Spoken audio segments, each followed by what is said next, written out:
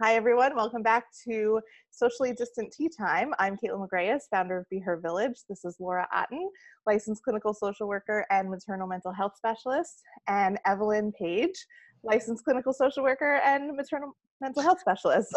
There's got to be a better way to do this introduction. Yeah. We'll figure it out. We'll work on it. So in our Socially Distant Tea Time sessions, we talk about all things quarantine, all things pandemic, and all things working from home with small children.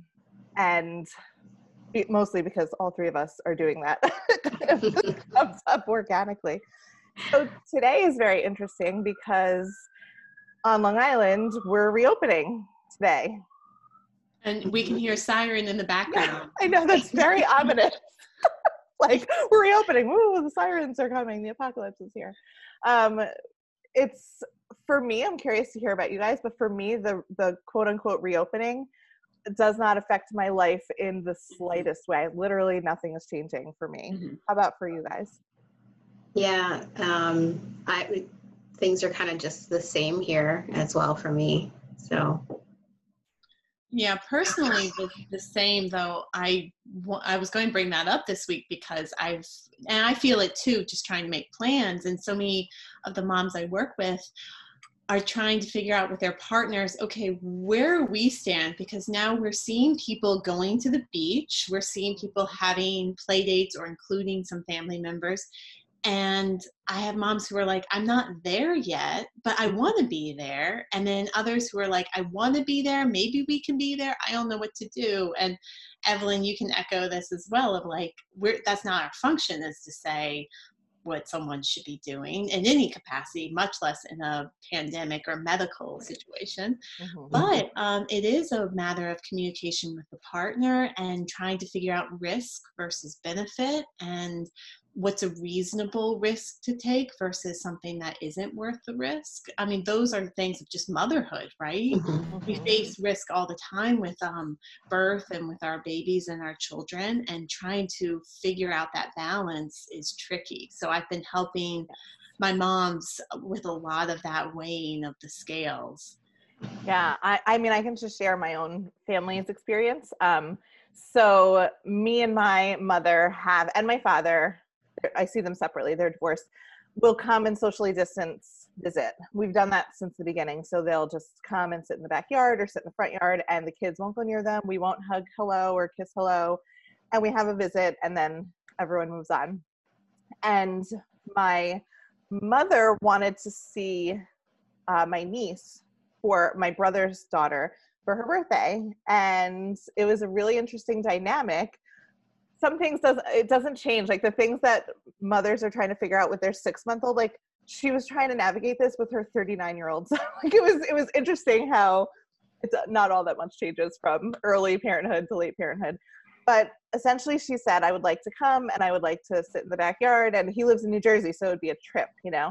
And he was adamant that she was not to come because, and the reason he gave, and I would imagine a lot of people are handling things like this. Like he was socially distancing with his friends, responsibly seeing people, but with his mama, he didn't want any risk that he or his family were the ones that got her sick if she got sick. Like he just wanted to be completely guilt-free.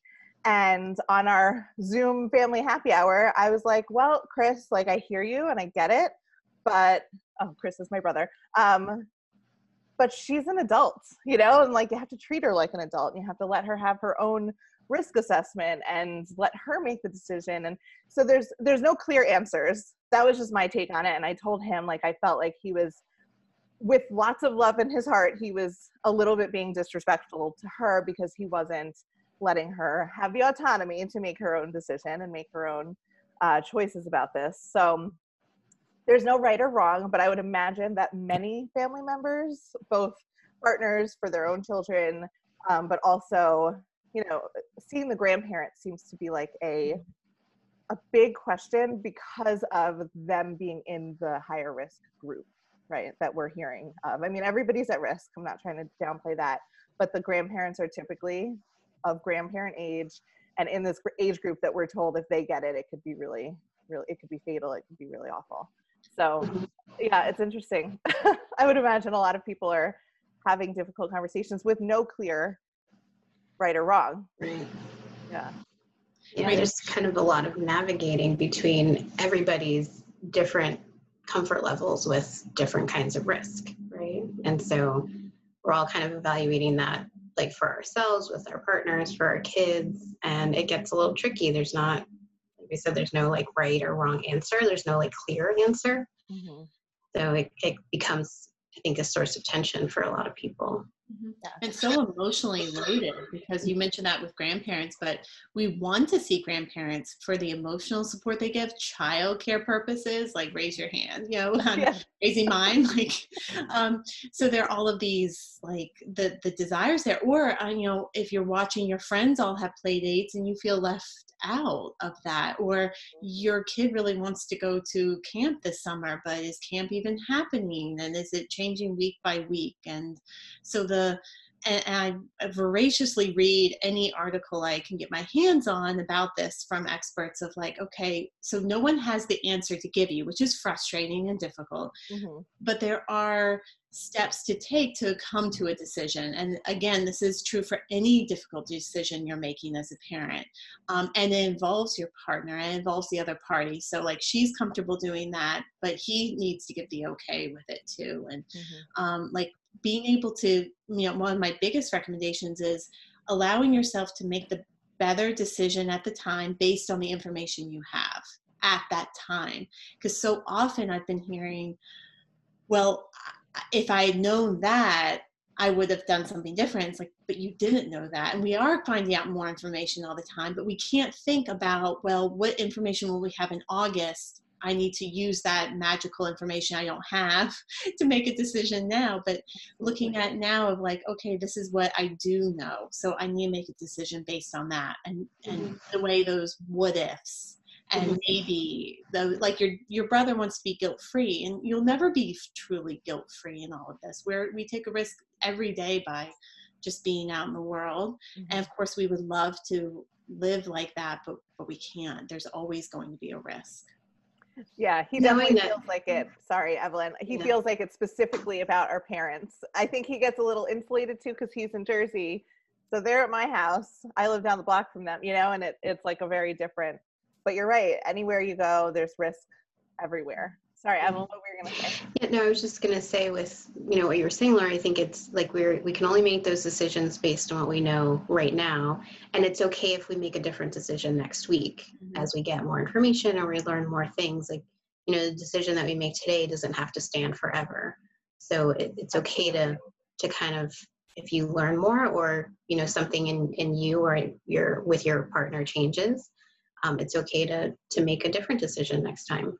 I know that's how I'll be. I mean, we're reopening kind of today. I will be living a different life at the end of June than I am right now if the numbers keep going down. Like I know that, but if numbers change, I'm going to be making different decisions with my partner.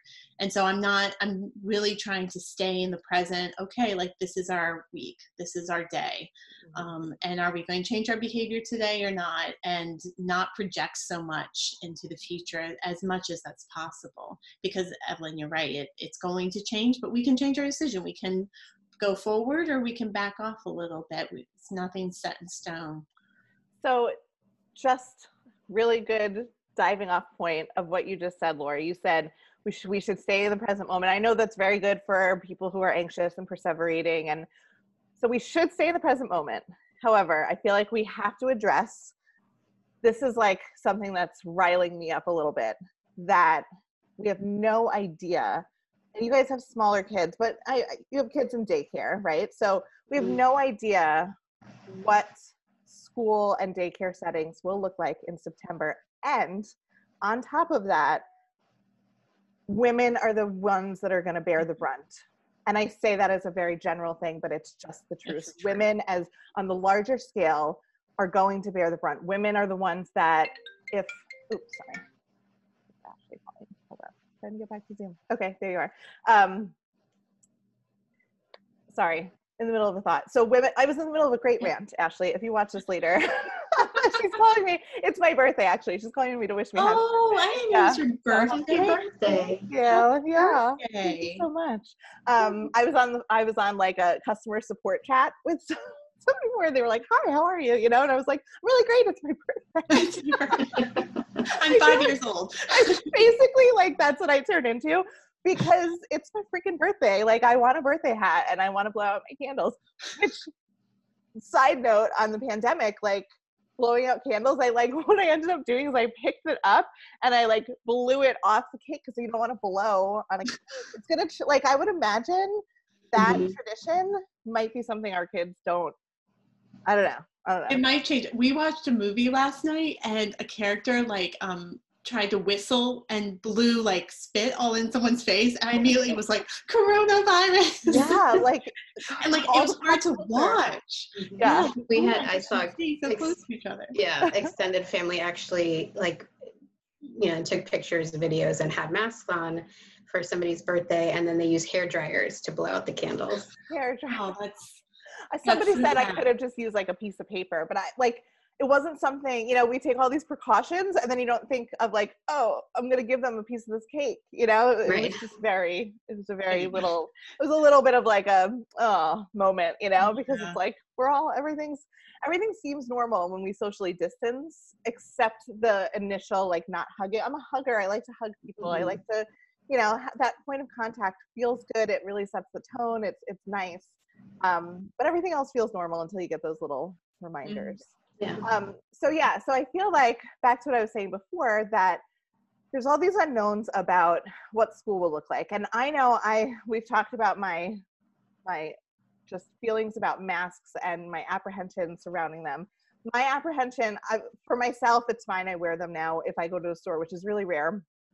But I cannot imagine a time or a place where my kids are masked in school all day.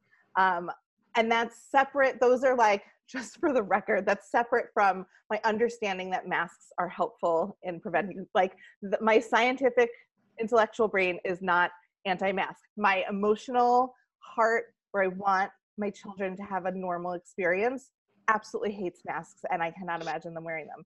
However, I'm faced with this issue of like, if I'm uncomfortable with what the school decides is the safest way to open up, I'm the one that's going to bear the brunt of that. My husband is going to be working. He's the breadwinner, and he's got to go in if they ask him to go in. And so I think that's probably the situation for not all, but most women, where their work either gets sacrificed or they somehow have to figure out how to handle working while like keeping an eye on a kid, or the woman is the one that has to scramble for childcare.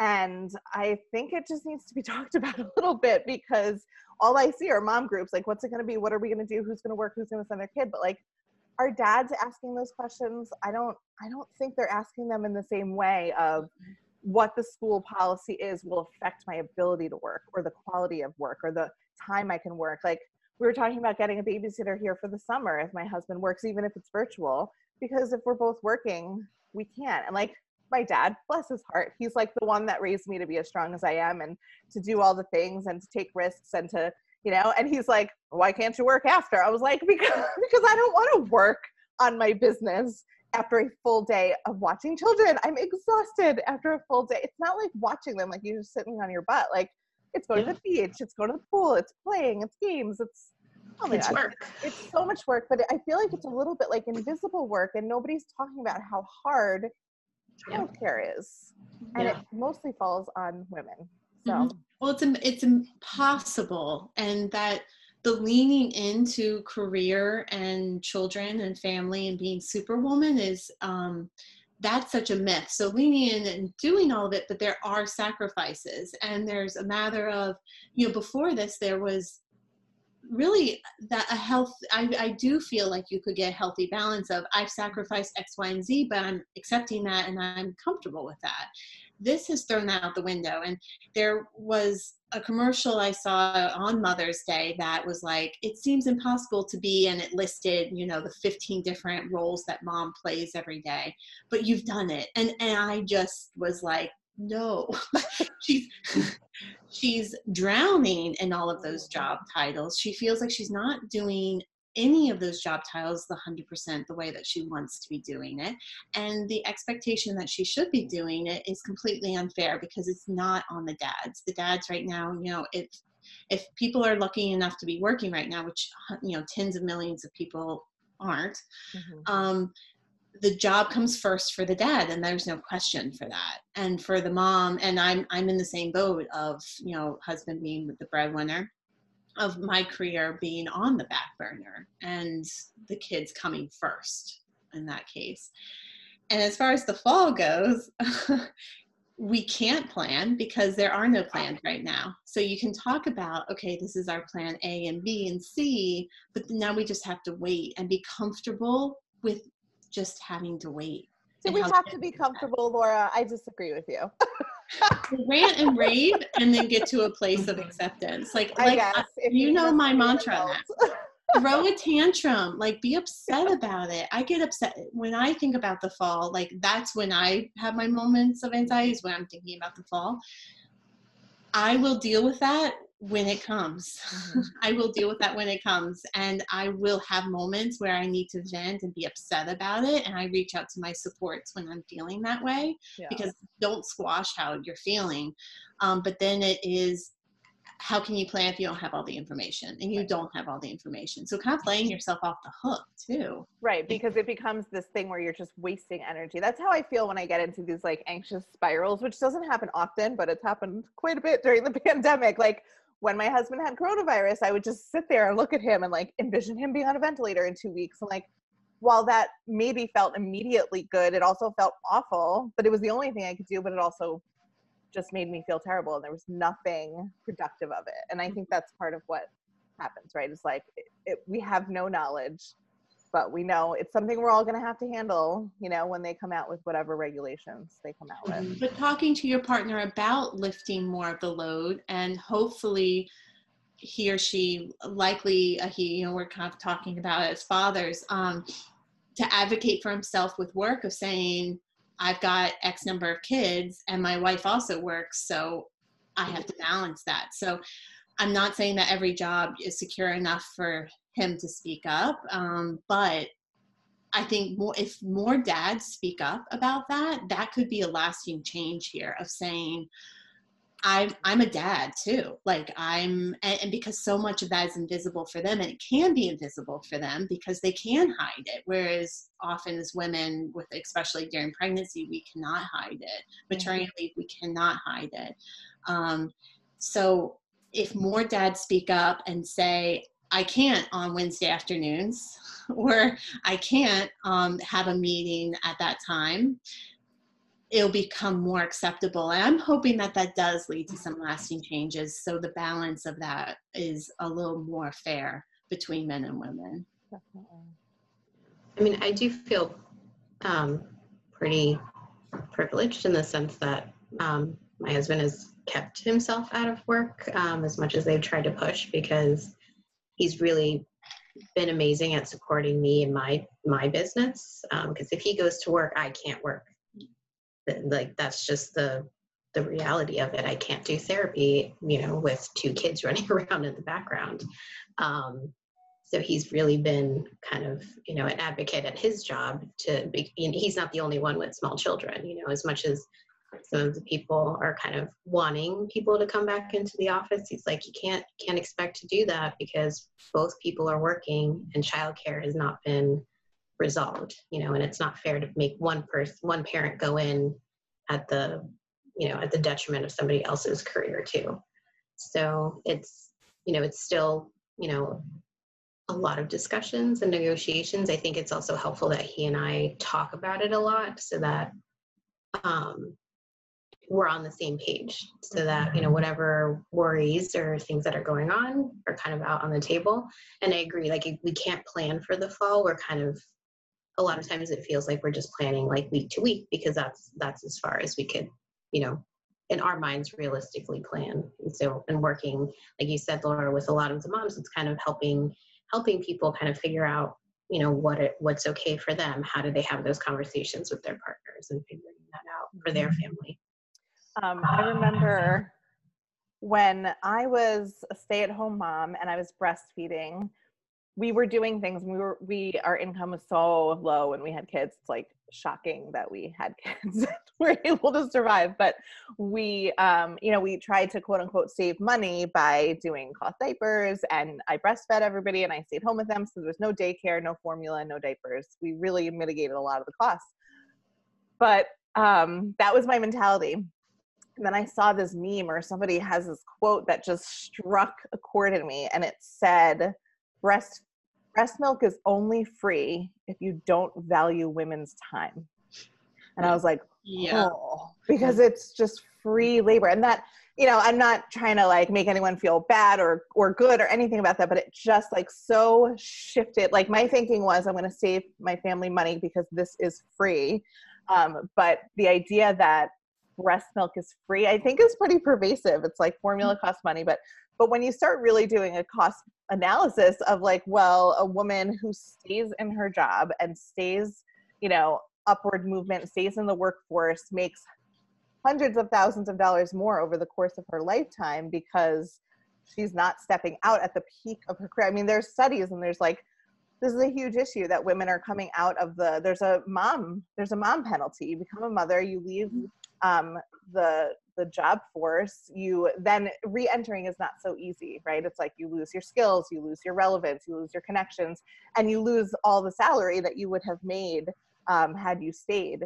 But so the idea that breast milk is this free thing when you're actually the real cost, it's almost like I want to make like a diagram of like the iceberg, it's like this is the breast milk that's free, and then here are all the costs that are actually associated with it. And I think if we really valued women's work and women's time, both in the workplace, but also the work that we're doing at home and the care that we're providing for children, it would all really feel different. So, I think what we can do, certainly on the micro scale, is like you guys are saying, is have those conversations and have those conversations from that point of view that the work we do is valuable, whether it's in the office or home with the children, that there has to be some sort of agreement and like foundational understanding of that worth when you look at decisions that you make as a family regarding all of this. Yeah, and the value it gives to society, caregiving. And as we get older and we become the sandwich generation of also taking care of our parents, which falls mainly on the women, as well as, adolescent, teenage kids, often you're stuck in, the sandwich. But how valuable that is and what that gives to society and to the community to have these women, mostly women, taking care of children and the elderly. Is so valuable to everyone. So it's not just valuable for the family, but also for the whole community. And right now that plays into this as well. It's like, am I helping my community out by making decisions about social distancing and saying no to certain things to keep people safe? And what can I be doing to help out the healthcare workers and all the essential workers? Because we are connected in this. We are, absolutely. And this is not where this needs to go, but I feel like it needs to be stated that like at the very least on Long Island, there is not a universal acceptance that is what we need to do, that we need to stay socially distanced, that we need to wear masks, that we need to not harm members of the community. And it's a really interesting time to be alive, and it's a really interesting time to be alive on Long Island, I think in particular, because we have such a diverse political landscape and a diverse, I don't know how else to describe it, but there's people like crowding bars, on Long Island, and nothing's even supposed to be open yet. So it's unfortunate that take that you just described is not the accepted standard, but absolutely, I think that we need to look at what we're doing and what women are contributing on the whole, for sure. And we do have to take that, when we see that, take that deep breath, and we cannot control other people. And if you find yourself saying, if only that person, then everything would be okay. Like, that's not helpful. So it goes back to, well, what can I do? What decisions? What we can do? We can unfollow them on Facebook, because that's what I'm doing. That is not the time to bring in toxic. I'm like, unfollow, or at least like hide for 30 days, whatever it is. Yeah. I just do not have the mental capacity to deal with people like that. So I think most of them are off my feed from a couple years ago, but anyone that's left. From almost 4 years ago, maybe. Perhaps like around 4 years ago. Yeah, but it is that acceptance of the things we don't have control over, and taking the risks that we and our partners are comfortable with, and also just that deep breath of, I'm making the best decision I know how, and it might not be the right decision, but you know what? I'm doing the best I can. And doesn't that just describe motherhood? Of whether you're feeding the baby, trying to figure out the sleep for the baby. I just gave a talk to the 4th trimester group at the nesting place. And so these are all women with little 3-week-olds and 1-month-olds. And they're in the thick of it. I'm like, oh my God. So every day they're trying to make the best decision for this little thing. And they're making a million decisions every day to try and do what's best. And, you just want to give each and every one of them a big hug, which I can't do. Yeah. But say, like, more what? Than anyone. They need hugs, and they need to be told, you know what, you're doing the best you can, and you're doing a great job. And can we all say that to ourselves right now and acknowledge that this is hard, and we really are doing a great job with this. We are. We're amazing. Yeah. Write it on a Post-it and just stick it on your mirror, so you see it every morning. I'm doing the best that I can. Yeah. Oh, I like that. That's a good spot to end. We are doing the best we can. Excellent. Thank you guys so much for joining us, and I'll see you next week. Thanks.